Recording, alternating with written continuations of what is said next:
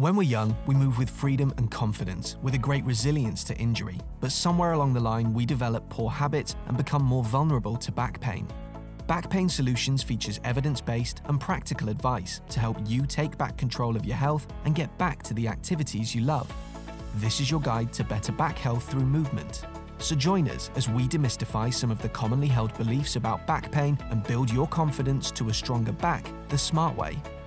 So welcome back to the Back Pain Solutions podcast, everybody, with me, Ben James, and as always, my co-host, Jacob Stain. And today we're talking about the importance of sleep and recovery and overall health, and the importance of sleep in overall health with our special guest, Molly McLaughlin. Molly is a creator of Sleep is a Skill, which is a company that optimizes how people sleep through a unique blend of technology, accountability, and behavioral change. Molly's obsession with sleep came after her own experiences when her lifelong poor sleep habits progressed to a challenging bout of insomnia. One of her lowest and scariest moments was experiencing a panic attack in the fabulous Colosseum in Rome in the middle of a tour group. Now, if you've been to the Colosseum, it's an expensive place, so no doubt that added anxiety. Well, Molly hadn't slept in almost 3 days, and that particular tipping point came on the heels of months of chronic sleep deprivation. She felt embarrassed and ashamed, but most of all, terrified that it would always be that way. She didn't know what to do or where to turn. Every doctor's conversation or Google search ended in some sort of pill or supplement, and she felt like there was no clear path available to calm down her physical anxiety without pill, long enough to make sleep normal again. Well, with a background in psychology and human behavior, she went down the rabbit hole herself to solve her sleep disturbances. She became fascinated with chronobiology and its practical applications to restore a state of homeostasis to sleep. For the past 3 years, she's traveled the world testing sleep quality in different environments across the globe. Knowing the difference between a life with sleep and without, she's dedicated to sharing that forgotten skill of sleep. So, what is chronobiology? Why do so many of us struggle with sleep? And why is it even important? And where do you begin if you're struggling with sleep? Well, we shall find out as we welcome onto the show Molly McLaughlin. Molly, hello. Hello. Thank you so much for having me. I'm so happy to be here. Well, thanks for coming on. Appreciate your time. And you said just we were chatting before you're in Nevada, but Yes. I got the impression that from the reading you've been traveling around a little bit. Is that how long's that been, and how does that affect sleep? Or are you such a pro now that you can sleep anywhere? Great question. So number one, my boyfriend and I have been traveling for over 3 years now. And then essentially we've been traveling internationally, and definitely does impact your sleep. And it's very cool to watch, since I have so many trackers that are tracking my sleep. I get to see kind of a cool, almost diary of my life as it is told by my sleep results and my health results and all of that. So it certainly does make a difference. The place that we're in, as it relates to, and we'll get into that as to the why, but a number of factors go into that, but namely light exposure, where you are geographically, humidity levels, certainly the immediate environment that you're in, whether it's a hotel, Airbnb. But there's a lot of cool things that we can do to make a difference with that. And I'm certainly not immune. I just came back from traveling just on the East Coast in both New York and Maine, and stayed in this little cabin in Maine. And I thought I was going to have amazing sleep because there was no cell service, no Wi-Fi. And there was moments of that, but I was also, there was different temperature stuff, and, was meeting with family, and all kinds of things kind of came into play. And Yeah. my sleep wasn't quite as great as I expected it to be. And so I'd still, what's amazing is now having so many tools to pull from to then either help restore that if it's not quite where you'd want it to be. And I have pretty high standards for my sleep at this point. So it was great to come back to, get settled and reboot that. But absolutely, there's so much that we can train to make a difference no matter where we're in geographically. Got it. Okay. And I mean, this is a fascinating subject for me, sleep, because again, I mentioned in the intro, I'd had my own experiences of insomnia. And just to give you some background, when I was training, background as a chiropractor, pretty intense course, a lot of information, et cetera, et cetera. And it was at the end of, I think, the third year. It was clinic entrance. And I just had one particular bad night of sleep. And I'd never had experienced problems before. But I kind of woke up and I was like, well, if I can't sleep well, I can't revise. If I can't revise, I fail my exams.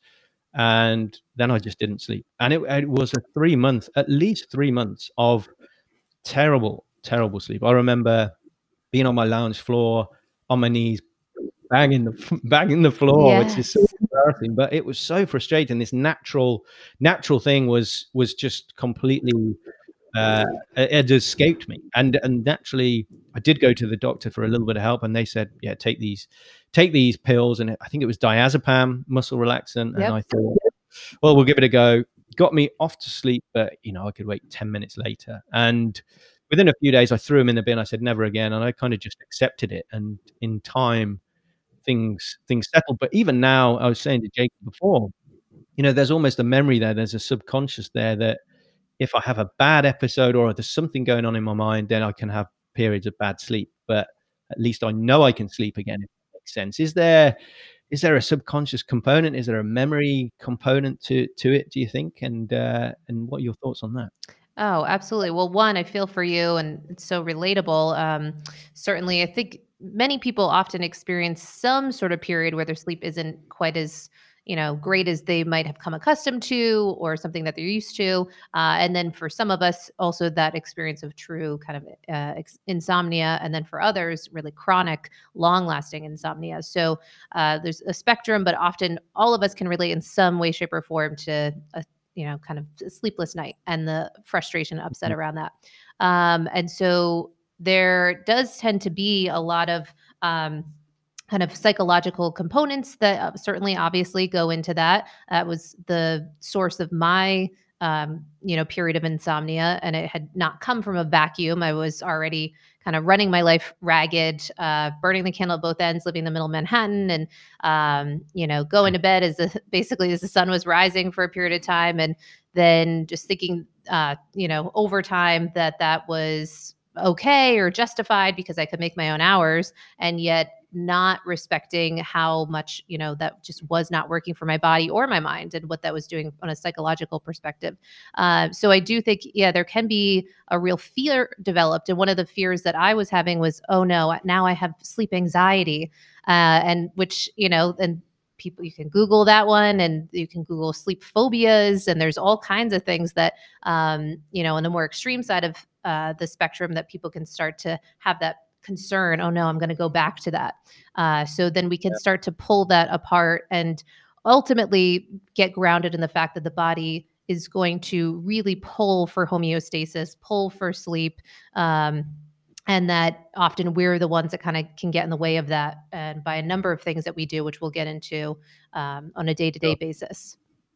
Yeah. But I have to interrupt and say, I remember that time when Ben was not sleeping so well, because I was there, as Ben knows. We were study partners, and Ben is a very good student. So I think he didn't get a lot of sun those days. He was inside the library from It's true. sunrise to sunset. So And it didn't have that library. And you had what? What was that? It didn't have windows, the library. Oh, did didn't it? have a. Yeah, there you go. No, it was a very dark library, and it's an old little chapel actually. And I think we never thought about this, Ben, but that might have had something to do with it. Yeah, quite possibly. I think the kind of vitamin D element, I know, has been an interesting topic for you, Jacob. And back to what you were saying, Molly, about the kind of, I was definitely getting physiological responses, and I would go into the room and I would look at the bedroom, and my heart rate would start to go up, because I was just, I was fearful of the bedroom, Me because too. that was a place that I hated. And that was, I remember you telling me that. yeah, and it was really quite, it's frightening and a very lonely place, I think it's fair to say.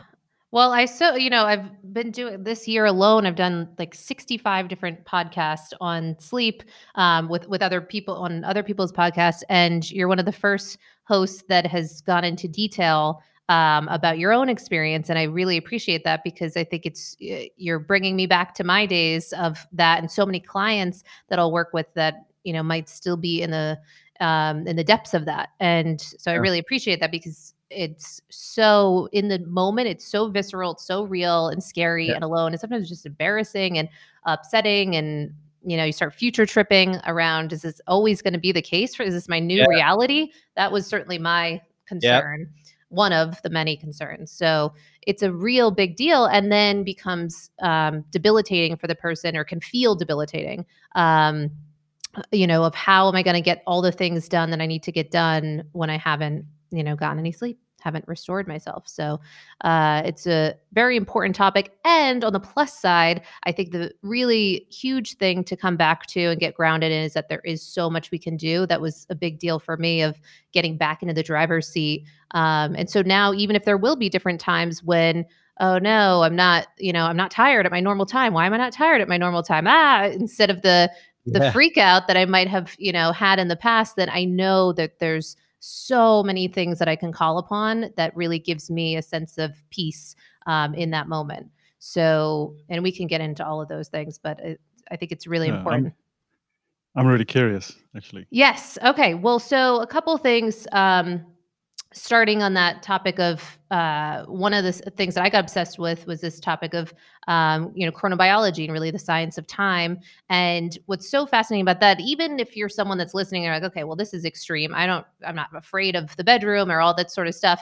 Even if you're not like that, if you didn't experience what I had, and a little bit of what Ben had spoken to, then you might still want to ensure that you're optimizing your health and well-being, productive, cognitively intact. I work with a lot of athletes, or particularly a lot of professional poker players, and need to be cognitively intact at the table for hours and hours at a time. And for all of us, we want to fulfill on that. And part of that is the getting grounded. That sleep is one of the most important spaces that we can begin from, to then take on nutrition, fitness, and all of these other things, very important as well. So with that, the science of time concept, chronobiology, one of the key frameworks that we're working from is understanding that there is a kind of hierarchy of time givers that we are exposing ourselves to environmentally throughout the day. And the top most important one being light, and the second one being temperature, and nestled within temperature, all kinds of things that will impact our bodily temperature, from meal timing, when we're eating our food, when we're working out, also even thought timing is a more interesting one, or I think a pretty interesting one, that there's even gadgets on the market to actually impact our body temperature from our head or prefrontal cortex, because there's certain studies around as our anxiety grows, that our brain tissue actually heats up. So there's, has us be a bit more responsible for our thoughts. And then, of course, our a pharmacological perspective of the timing of when we're taking certain medications or even supplements can all impact, our sleep. But if we get grounded in that framework of light being kind of paramount and temperature being paramount, then we start to create kind of a blueprint for ourselves that has us focus less on, or this is what I have people at Sleep is a Skill do, focus less on the evenings and more on our days. And really, from the minute we start our day or wake up, that we are training ourselves, one, to begin with sunlight anchoring and getting outside, or at least having access to full spectrum light first thing.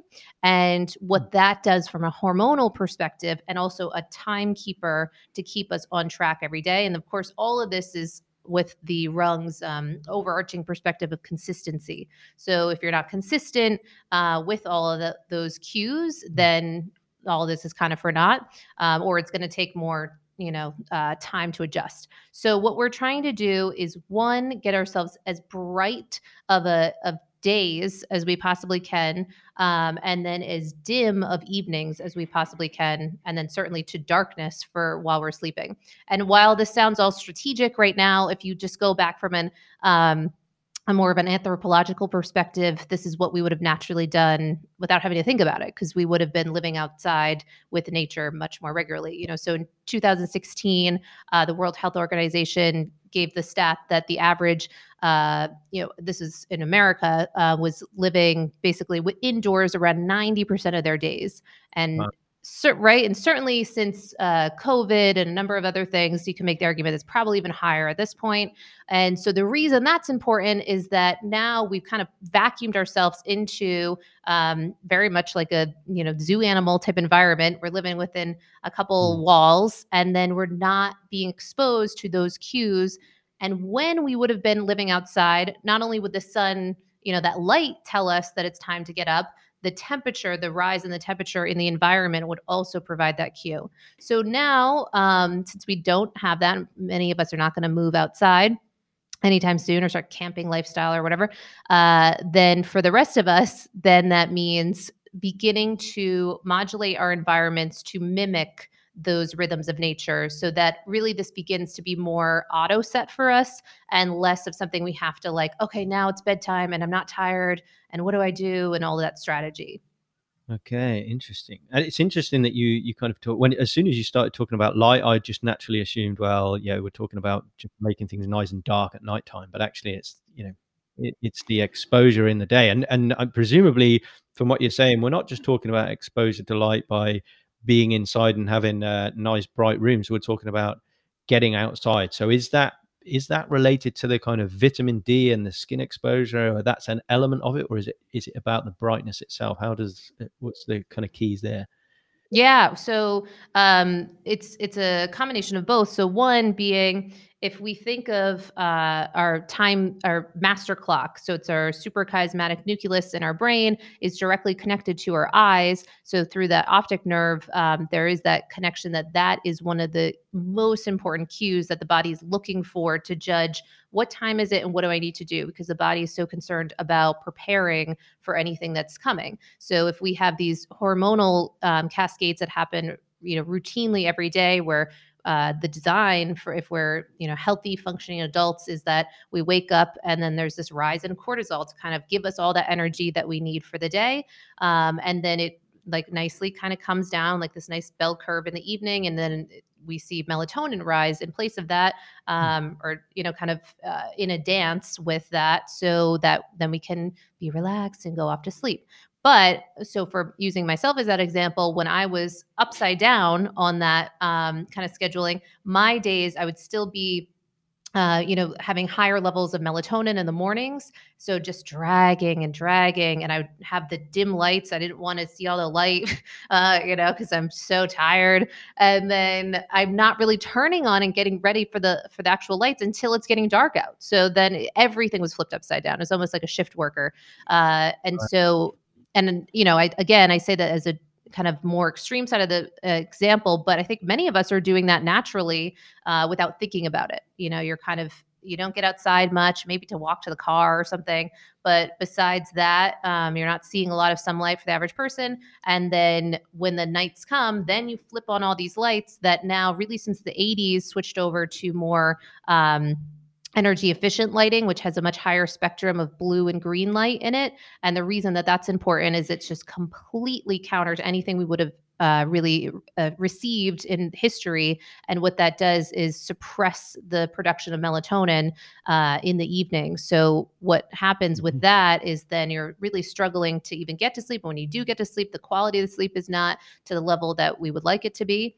So that full spectrum light outside is very different because it's going to be it's full spectrum. So you're going to have red light within there. You're going to have the entire cascade of results that come from that. So the body is actually queued up to then release certain hormones at certain times. And then when that sun goes down, in the past, the sun would have gone down and the temperature would have gone down. So at the same time, those two cues would have said, okay, calm ourselves. And melatonin is known as the hormone of darkness. So that presence of darkness then would have created that cue to then produce it to the levels that we need.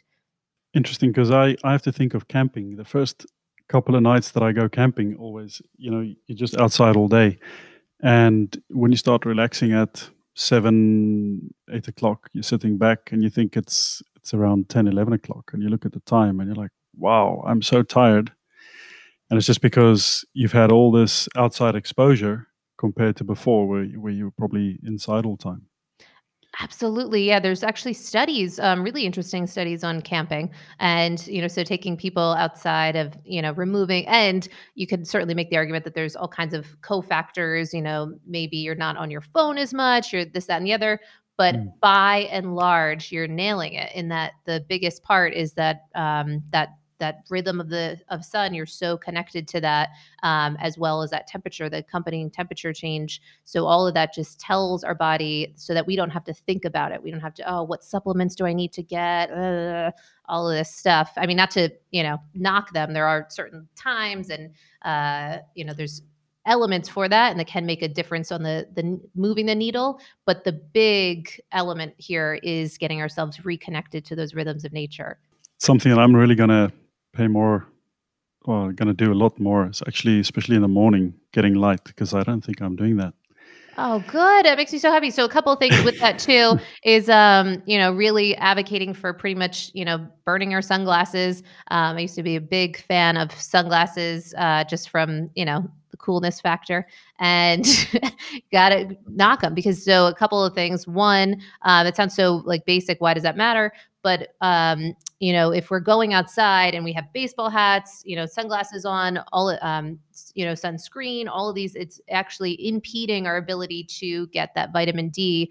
And of course, I know when people hear that, and there's a lot of concerns around that. So you want to be smart and intelligent with it. But particularly morning light can be very rich in infrared light, and people will spend a lot of money. Like I grew up, had psoriasis, and I used to get the doctors would have me do infrared light to treat that. And yet you can go outside and for free, it's readily available at both the bookends of our sunrise and sunset is where that pinkish hue is available. And that is more present in that infrared light. So, getting at least, even if you go on to kind of advice around being mindful for our vitamin D production, so much of that is important to achieve through sunlight specifically. I know people will supplement, but there is some really important stuff there. And why does that relate to sleep? Well, it's important for really creating that cocktail of a response. So vitamin D then is important around generating for serotonin, and then serotonin is important for a generation process of melatonin. So they're all connected. And if we are deficient in that, like I'll have that with different clients, they'll do some blood work and we'll see low vitamin D, low magnesium, the series of things that then we can really address. And in terms of the getting outside in the natural, a lot of people, and particularly now, I guess, looking at it's getting winter over in the UK, so darker mornings, people that have got to get up early, commute, and then they're not necessarily, they may be getting into the office and it's still dark, some of them, and Yes. they're kind of staying there. Are there kind of sleep aids, tech, and things that you would recommend, or is it firstly about just make sure that you get out and you get at least this amount of exposure to natural light and air and other things throughout the day? What would be your advice in terms of a habitual kind of approach for people that are struggling, if you were with a client, maybe in terms of first steps, I guess? Yeah, great point. So one, it certainly does matter where you are geographically. I've had different clients that are in, say, like Sweden or Alaska or different spots where there's going to be really long stretches of time. It's total darkness, long stretches of times there's total light, and that can be real disruptive to sleep. So then if you're in those extreme pockets, then really getting connected to creating that environment that's going to work for our pull, our push and pull of having light exposure and darkness divided throughout the day. So you want to have a real strategy about that. But for the rest of us that maybe are just dealing with the yearly changes, one, yes, you want to actually really prioritize the amount of time that you're getting outside for getting light, even if you are, working within, an office building. For those of us that are still doing that, getting outside and, periodically throughout the day is super, super important for the body. But also, I do know that there are times when people are, they're sick, they, can't get outside. There can be, that can warrant doing some of the light boxes, but I'd really, really urge people to do whatever it takes to be able to get outside and get that natural light, because nothing can really compare to it. So the amount of lux that's available with that. Some kind of nerdy things you can do, but I think it really interesting is there's different apps that you can download that will show you the lux in your environment. So the lux output. So if you go outside and hold your phone, and on a sunny day, you can just dramatically see the difference of the amount of lux available in that environment versus you go inside or go to like a Starbucks or something, and it's only maybe 100 lux or whatever it might be in your indoor environment. So it's just drastically different. And what we're looking to do is really have a very high ratio between the amount of light that we're exposed to during the day and the dimming of that light in the hours leading up to our to bedtime. So we want to be really aware of that. And then the other thing is that even the windows can help make a big difference, but they still are blocking some of that full spectrum light that is really helpful for health. So try not too much to rely on that. Although there are cool studies where even in hospitals, like patients are able to get themselves, their healing time is arguably improved if they're in rooms that have windows, so that they're more connected to that rhythm. Do you have a typical protocol for cell phones in the evening? Oh yeah, good call. So since we've spoken so much about that, getting lots of max amount of light in the daytime, then in the evening we want to start to have as much of kind of a digital sunset as possible. So ideal on the spectrum would be the sun sets and we kind of put away all of our tech. While I know that that's not realistic or not of interest for a lot of people right now. So if we're looking to kind of have our cake and eat it too, then there's different things that we can do. So like, on the iPhone, you can set up red light filters that will turn your phone red, like for anyone watching the video. But if you're just listening on the iPhone, you can set, color filters to make it a red light. On Androids, you can use an app called Twilight. So there's different things you can do to change the color. So you'll be surprised by even how much that kind of lowers the kind of excitatory experience that addictive dopamine hit from all that blue light that we're normally staring into. Also wearing blue blockers when we're using our phone or the TV or what have you can be, it's very important if we're going to be still exposed to that light. But, and then also, yes, really ensuring that we're being mindful of what we call thought timing. And so the thought timing that will be related to the type of content that we're consuming on our phone. So, really starting to notice, okay, if I get stressed out on whatever it is, Facebook or something, news certainly, and other things like that, then we'll want to start to have real wind down times, but particularly about anywhere from 2 to 1 hours before bed, that we're starting to really just like limit that. And I will say that there is a range, because depending on our levels of stress in our life, counterintuitively, if we're really stressed out, we want to have less of that time on that device because it's just more challenging for us to downshift. Interesting. And then what about light bulbs and things? Do you get to a certain time of night where you try and, I don't know, throw on the more relaxing candles or any of that good stuff? Or do you wear, you said about the glasses maybe for limiting the blue light, are they strategies you employ yourself? What's the deal with the kind of natural light? Because in the world that we're in now, it's just it's push the button, on comes the light, and wow, we're kind of wired. Yes, totally. Oh my goodness. So, one, I had this great anthropologist on the Sleep is a Skill podcast, and he was speaking to this challenge that he gives all of his different, he's also a professor, and give these challenges to his students to do the candlelight challenge. And so once the sun sets, you only use candles for like a couple weeks. And just about everyone would often fall off on this challenge. But for the ones that would actually stick with it, they would be like, it's amazing. I get tired so much quicker. It's like so so simple. And I think something about the simplicity of this really, one, can speak to people of like, okay, that does make sense. But two, it's almost so simple that we have to like really strategize about it. Okay, how would this work? Well, I got to get a bunch of candles, like, and but it really can be. I think it's a really fun experiment, but particularly if you have some trackers. So I know I'm like knocking all of this modern day tech and saying that this is part of the problem of our the light environment and all this is part of the problem of our sleep, but at the same time I love my tech too, and I think that can be actually the way out of some of this. So I do really recommend that people get a solid sleep tracker so that they can start to gamify this. And I get a lot of really biohackery types that are very much into, okay, so I got, X number of hours of sleep and I want to really move those like up. It can really help make it more of a fun process. So as it relates to that candlelight, I would suggest that candlelight is one of the ideal, kind of places to begin. But if you're not still interested in that, then you can also do incandescent lights. So those will have almost like those Edison bulbs, like romantic restaurants will have a very dim sort of deal, something like that. And then if you're not interested in that, you can also do red lights. So kind of make it very red light district. Or you can also do, if you are super kind of just lazy about this and not wanting to have to like switch on lots of lights, I do have some clients that are very into like the Philip Hughes, and then they'll auto have circadian lighting, and then it will just turn down in the evenings at particular times.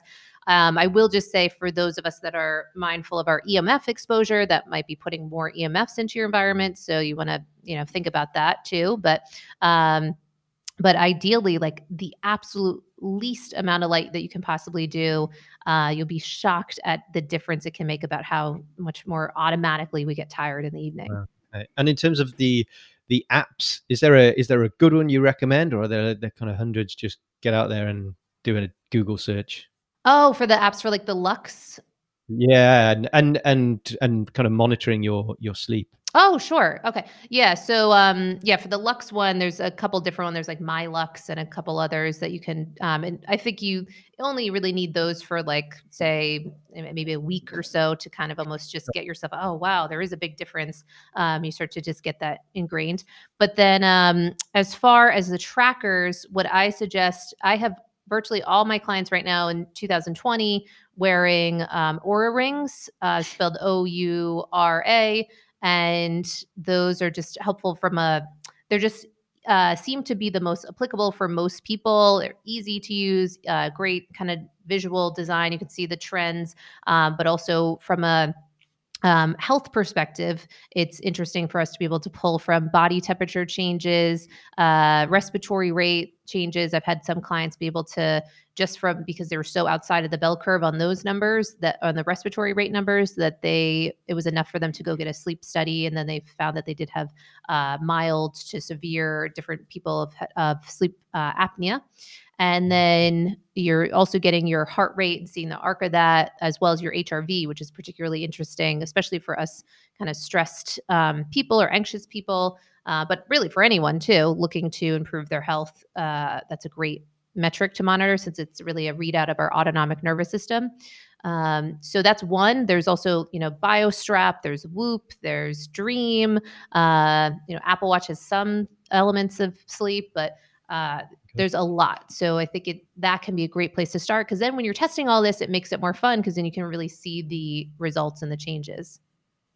Yeah, I like that actually. I think people could definitely see the benefits in almost competing with themselves a little bit, or at least people like to know these things, don't they? So to be able to track it and to be able to monitor it and see the improvements and things is and like you say, gamify it. It's actually a really it's an interesting way to look at it. So that's it might be a good one for you, Ben. Yeah, yes. absolutely. I'm getting these tips already logged in my mind, ready to Good. and we'll definitely share some of the links. We'll put some of the links to these things in the show notes. So light is important. So you mentioned temperature.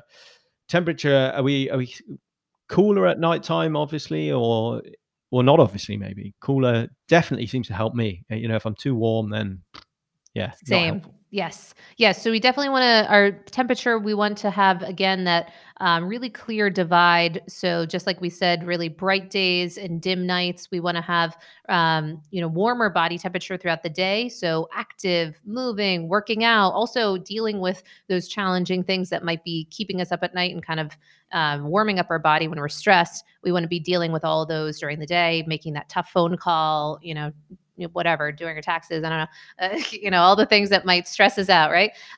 So we want to do all that during the day, but then in the evening, really cultivate that kind of nice downturn of our body temperature. What is important, I think one of the things that a lot of what really helps with these trackers, especially ones that will track body temperature, is that then we'll see how much even just our behaviors will impact our body temperature and then our resulting sleep. So examples of that, just the most basic examples, is that the clients that I have that then say they start using the Oura Ring, and then they'll see, oh my God, when I eat late, even not like that much or nothing like, oh, it's not like a bad, ice cream and whatever, chips or something. It's, just like they eat something in the evening, how that will really bring up their body temperature while they're sleeping, and how that results in often more fragmented sleep, or just they're more dragging in the morning. Also, their heart rate goes up to really deal with that. Really,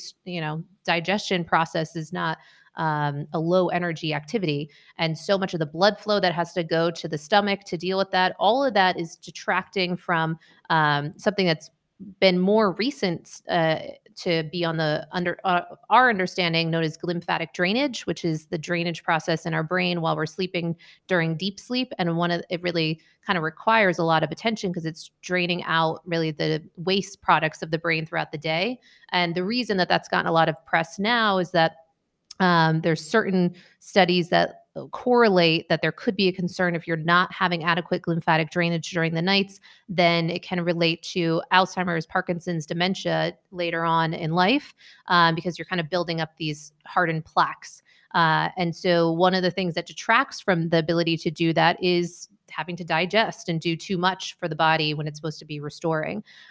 So that's even just some basic elements. Of course, the other big one that I think we probably all know, but it really hits us over the head when we're tracking, is how much alcohol and caffeine will certainly change our body temperature as well as our sleep results. So those are some of the things, as well as, exercise timing, right. And the rise in your heart rate that can bring in. Also, some of my big time biohackers are trying to push the envelope with temperature. So they might be doing, we were joking about Wim Hof earlier, in a good way, like really positive elements that come about from that, but it's cold therapy and heat therapy. But sometimes if we maybe do sauna, like right before bed, the body, the heart rate is really up pretty high. And so sometimes we want to strategize depending on our cardiovascular health around the timing for some of those things. So a lot of it just really takes like awareness, tracking, and then experimentation.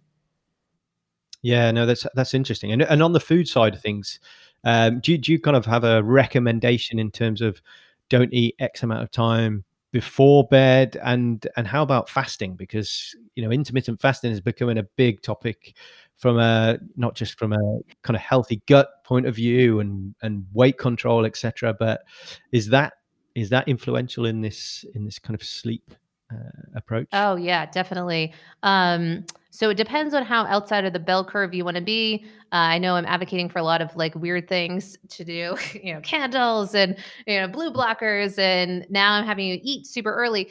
So what I would say, there's some interesting studies pointing to how we could look at what's known as early time restricted feeding. And so you're restricting, it's almost like the flip flop of what a lot of us have done with intermittent fasting. You're, skipping breakfast, and then you're backloading, most of your meal for lunch and dinner.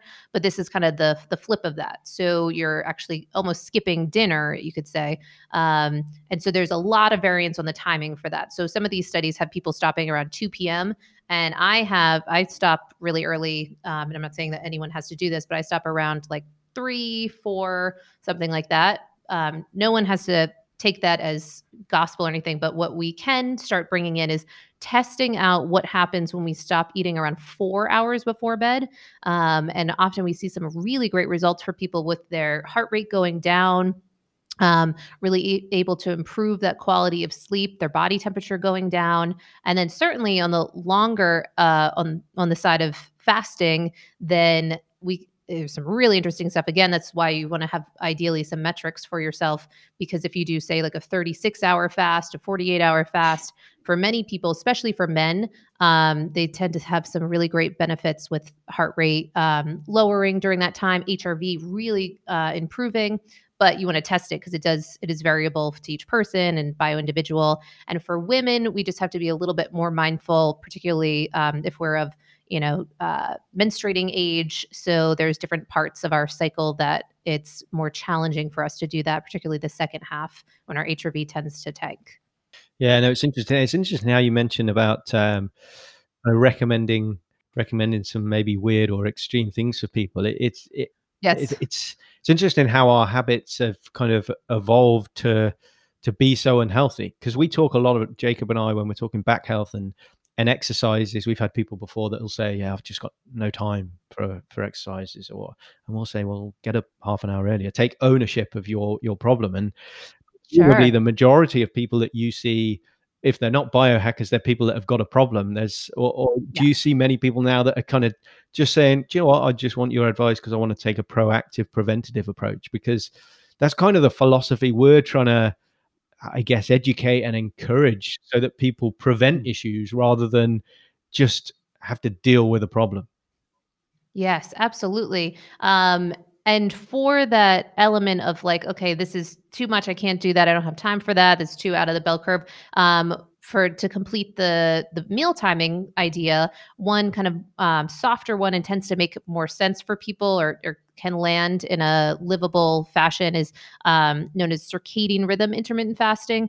And all that is just really you're looking to primarily eat most of the bulk of your food within the hours of sunrise and sunset. And of course, harkening back to that great example around camping, that's another thing that most of us would largely do. The sunsets and beyond, maybe like a bonfire and eat a little bit later, that you're often tethered to when the sun sets. You're not doing too much. And from an ancestral perspective, then many of us, it would have been, there's no refrigeration. You're not going for a midnight snack. You're not going to go shoot an elk or something while it's dark out. It's just very unlikely that you would be snacking and eating late into the night.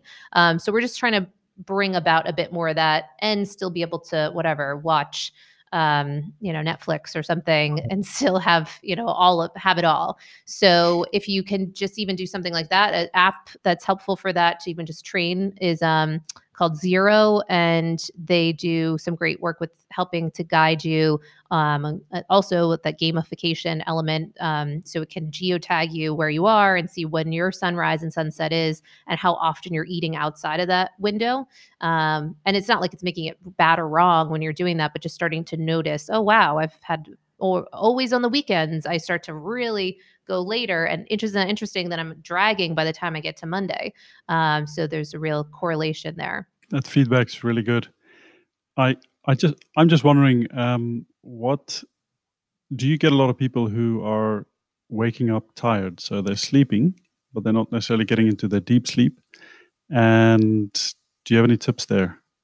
Yeah. So there might be people that, like Ben and I were speaking about the anxiety element of things. I can't get to sleep. Just like that heightened, even just the seeing of the bed is stressing us out. There's other people that are like, oh, that's not me. Like I have no problem falling asleep, but then I'm waking up throughout the night and I can't get back to sleep. Or I feel like I'm out, but then I still, to your point, I wake up and I'm just like a zombie.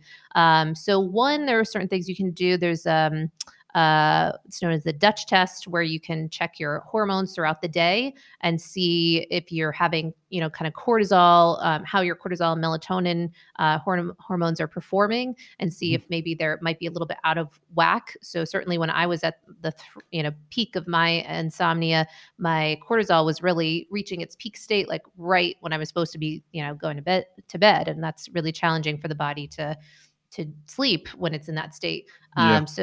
So getting that awareness can certainly help, but also getting at the source of, are you someone that then deals with those wake ups? And that's part of the problem with the tiredness. So there's a lot of individual questions. So one thing that we often tend to assume, if there are a lot of those wake ups, and that's part of the reason for the being tired, is that there might be some glucose imbalance. And again, there's a lot of reasons. I'm just talking about some of the common ones.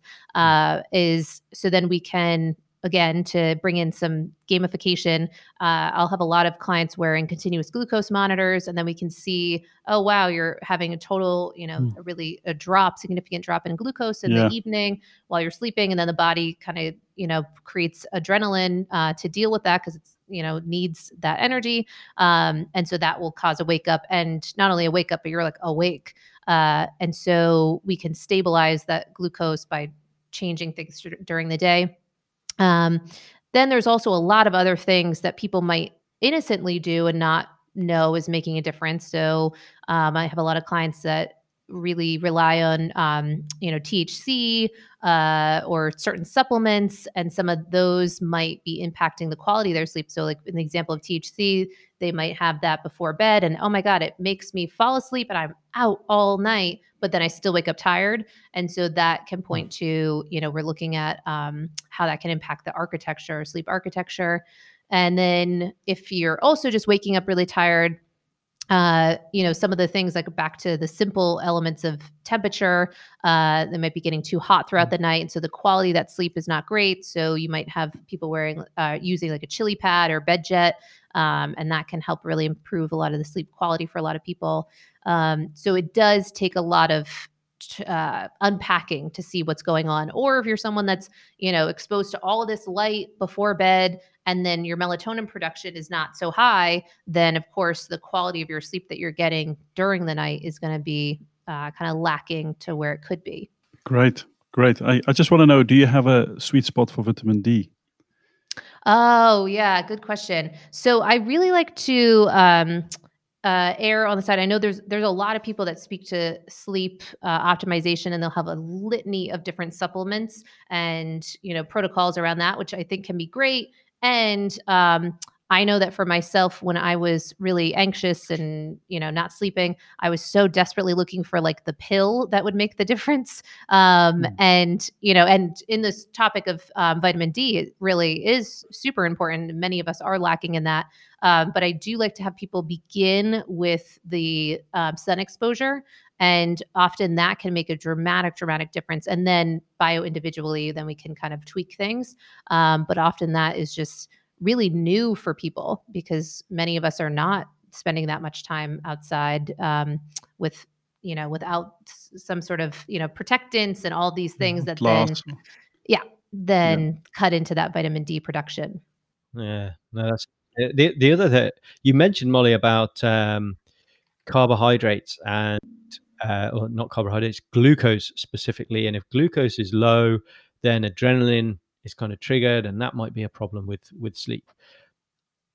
I want to dig a little bit into the nutrition side of that a little bit, because we know, or evidence is telling us, that the brain obviously needs glucose, but actually can also burn as a fuel ketones. Yes. So is there kind of the keto diet is becoming kind of quite popular? Is that something that could be a consideration? Because if we're more fat adapted, then we're not going to have the problem so much with a drop in glucose if we can burn fats as a fuel, maybe, and therefore that adrenaline is not triggered, if that makes sense. Is that a kind of a topic of conversation around the nutritional aspect of sleep? Oh, yes, definitely. Yeah. And it is interesting too, because in that transition of becoming kind of a more, fat burner, and that kind of adaptation to that with going into ketosis more regularly, then there will be often, I will get people that are just beginning on the beginning trails of becoming keto, and they will be having sleep disturbances because all of this is very new to them, Sure. and to the body, and it's kind of, can freak out in the beginning anyway. And so that's another reason why I think it can be so insightful to measure, because we can see what's going on for people individually. But one, we start to just see that often people, particularly if you're doing kind of standard Western diets, are just on this surfing these crazy waves throughout the day of peaks and crashes of glucose. Yeah. Whereas to your point around, with say keto or certain things that are really looking to keep us more stable, if we're doing it in the way that it's kind of designed, it can really help make a difference with that.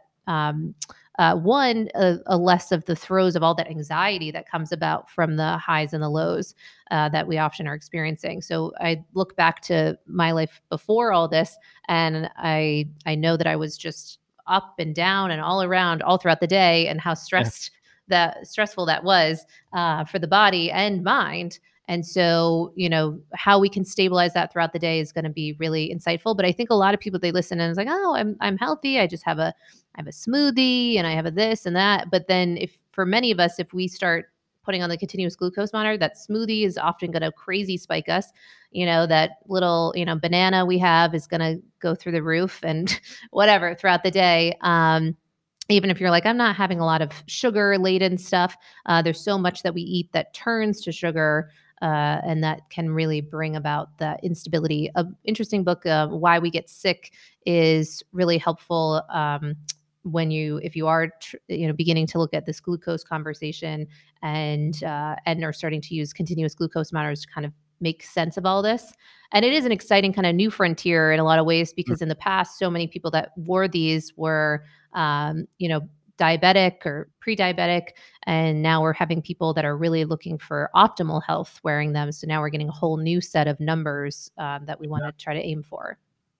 Yeah, no, it's really interesting, the kind of nutritional aspect of not just sleep, but health in general. I think it's well, hopefully, we're seeing advances, and one day we'll see that as more of a prescriptive approach to health problems, not just with sleep, but with so many other things, because it just seems so obvious to a few, but we're missing the point, I think, a lot of people. And back to what you said, a lot of people kind of make the assumption that they're eating healthily, but actually they're not, or it's not actually doing them the favor that they assume it will. Yeah, absolutely. And it's not to knock all of it can be like a full-time job if you're eating anything that's not just like from the ground or from, just a natural thing, then what's likely is often you can find some things that are going to spike you. And so it can be really just challenging and frustrating for people. It's like, ugh, why do I have to do all of this detective work, Yeah. just to not Well, have the crazy results? and because there's so many elements to this. I mean, one thing I wanted to ask just before maybe we give some simple strategies as a starting point, is what about the kind of the stress element and work, because that's something that I'm guessing for a lot of people is difficult to control, and is that something that you're even seeing as a common problem? What are the common findings that you're seeing? Obviously, the light, the cold or temperature is one thing. Is that a consistent thing, or is stress a big component for many people? And what's the kind of approach maybe for that? Oh yeah, definitely. We advocate something called the sleep tripod. So in any tripod, having kind of the functionality being intact of all three legs, and for the three legs for sleep, we're looking for workability in our psychology, physiology, and environment. And there are oftentimes, so in the onboarding process for new clients, when we have them come through Sleep as a Skill, we have them do all these assessments in three of those areas. And in the psychology element of things, I mean, it can often be very clear. People are going through divorce. There's been a death in the family. They just lost their job, this, that, and the other. Can be very obvious. But then often what seems to be particularly common too is just chronic stress that's just been around for so long, it's like their new normal. So one thing for the psychological perspective is we do really advocate for taking action in those areas that are keeping us awake. So we kind of have a inventory of 17 different areas of life and kind of a self-assessment, and we start to see like which ones are really out of whack more than others. And if those are part of the element of the record player of thoughts that are keeping us awake at night, then starting to really prioritize and setting aside time to handle those as much as within our capabilities during the day. But also, I think from more of the gamification perspective, HRV, heart rate variability, is so helpful for this area since we can often see when this is very basic because it's really complicated metric, but if you're super kind of making it just simplified, largely when it's lower on the scale, then that's we're more stressed and or sick or run down or just really need some restoration. And then if it's higher for us in our baseline, then that can often speak to kind of sufficient recovery, peace of mind, elements of so basically representing that the nervous system isn't overly taxed. So when it can be awesome because it can help us day to day start to notice, oh, okay, I'm starting to trend down. All right, I got to, pull back a little bit, take some, time, however that's going to look, versus waiting it go months and months. And then suddenly you're like, I am stressed beyond stressed or depressed or anxious or whatever. Sure. Okay. Wow. Fascinating. It's a fascinating subject, and like you say, so many facets of it. And I guess for people listening, there's probably a little bit of stress in trying to, if you're suffering from sleep issues, a little bit of stress in trying to understand where my problem starts. Do you kind of advocate for just trying one or two things at a time rather than trying to change a whole host of things, which can be stressful and pressured in itself, but also you don't really know what's making the difference? Yeah. Oh my goodness. So to simplify all of that, because there are so many habits and behaviors that we can take on to make a difference in our sleep. But if we get nothing out of this whole conversation, I hope that it's one that we want to have ample light during our days. So first thing, so really switching our focus. At least this was way less activating for me because in the past, when I couldn't sleep, it was all about the nights and how to make the nights perfect. And so switching that focus to my days and really living a rich, kind of fruitful day, then that kind of took the pressure off of the nights. So Nice. well, yeah, which was really, really helpful because it's almost kind of, you can almost get performance anxiety, you could almost say, around the nights, right? Like Yep. it can be a lot. So restoring that confidence for people is huge. And part of that can begin with one, we want to get as much bright and natural light throughout the day as humanly possible and starting first thing. So ideally, even if you wake up and throw back the curtains, get as much light as is available. And then throughout the day, getting exposed to that. And then also just mimicking that temperature. So if you want the blueprint of the kind of what would make sense from a natural perspective, just trying to think back to like hunter-gatherer days and how we can overlay that within our 21st century lifestyles. So with that, you want to just make sure that you're bringing up your temperature throughout the day, even if you have to turn up the ambient temperature in your space during the daytime. But then once the sun sets, really lowering that temperature, both ambient style, but also just like all the things we're doing, the intensity by which we're, living our days, calming and bringing all that down, as well as the light factor. So just begin with the temperature and light element. But I would also have us not snooze on that topic of the meal timing. It's really surprising how much that can impact just how we feel in the mornings. So if we can start just testing, moving that timing back. So even if you normally stop eating, 2 hours before bed, see what happens with 3 hours. And then maybe sprinkle in some of the 4 hours and see what happens, particularly if you're tracking. But I would have people get a good tracker just because the way our lives are lived now is so exposed to so much that's outside of the natural bell curve of how we used to live. So I think that can help us get responsible for that, get more consistent throughout our days. Yeah, I think that's a great point. And I think, that might for some people restore a little bit of confidence, because it might be on occasion you actually sleep better than you think you do, but you're in this pattern of thinking that it's terrible. And back to my story, I thought every night was terrible, and actually at the end of the studies, when all the exams were fine, I went away for a break, because I just hijacked my mum and dad's a break to Scotland, lovely part of the world, very nice. peaceful little log cabin, and a place where I've spent many a fun childhood holiday and slept incredibly well. And I turn up there and I'm terrible. Don't. Oh, yes, I've been there. But then actually, one morning, my mum had said, "Oh, how do you sleep? How did you sleep?" And I said, "Ma, it was terrible. It was rubbish." And she said, "Well, I walked past your room to go to the toilet, and you were snoring." And that was kind of, oh, hang on a minute. So I did sleep. So maybe getting that feedback for some people that might be surprising, that actually you're doing better than you think. Just that alone might make you realize that, yeah, I'm doing better than I thought, and therefore it helps set you on a better path, shall we say? Maybe. Oh yeah, that's a real thing.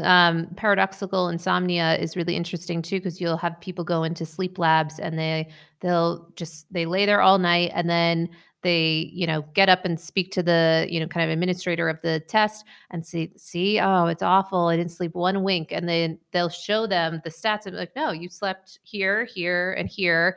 And it can be really helpful, because I'm clear that was an element that was at play for me.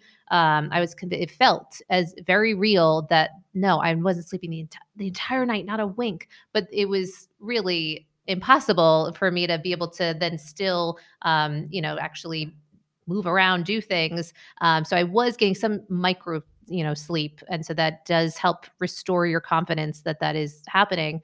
And then you can improve it over time for sure. Yeah, absolutely. Absolutely. Well, some amazing advice there, and some great simple steps to make at least a start to improving your sleep for those people listening, for those people suffering, or not even suffering, but just think, yeah, you know what, I could develop or implement some healthier habits and improve my sleep. Because I think clearly, as with nutrition and other things, taking a long-term preventative kind of approach to these things is clearly important, particularly when you mention the research around maybe cognitive degeneration, Alzheimer's, and things that, sleep could be influential. And so don't just be complacent and think that you're sleeping well.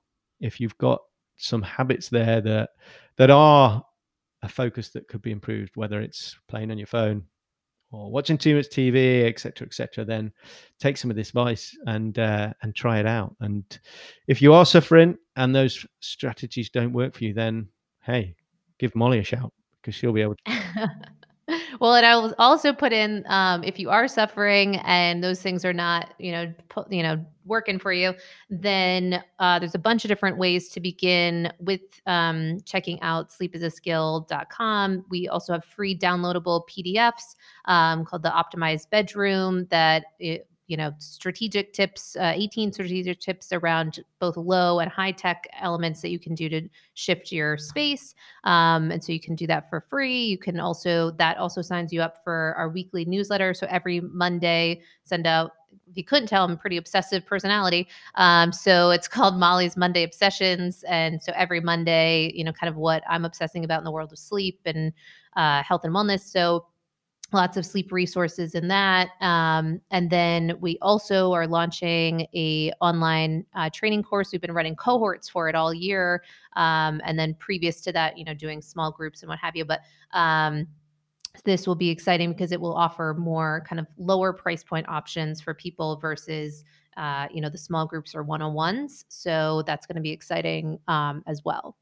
And in this world of COVID still being October 2020 here, and still experiencing these lockdowns, these virtual and online courses are going to be ever more important. And geographically as well, then the access is going to be there. So amazing insight, Molly. We really appreciate your time. Some great content there, and we'll definitely share those links to your social kind of media links and posts so people can find you there and find you on the website, so they can take advantage of your knowledge and get a better night's sleep, because hey, it's important. And if you've suffered it like I have, it's not a nice place to be. So I'll be taking some of those tips and implementing them. So hey, Awesome. Molly, thanks again for your time. We really appreciate Thank it. you, Molly.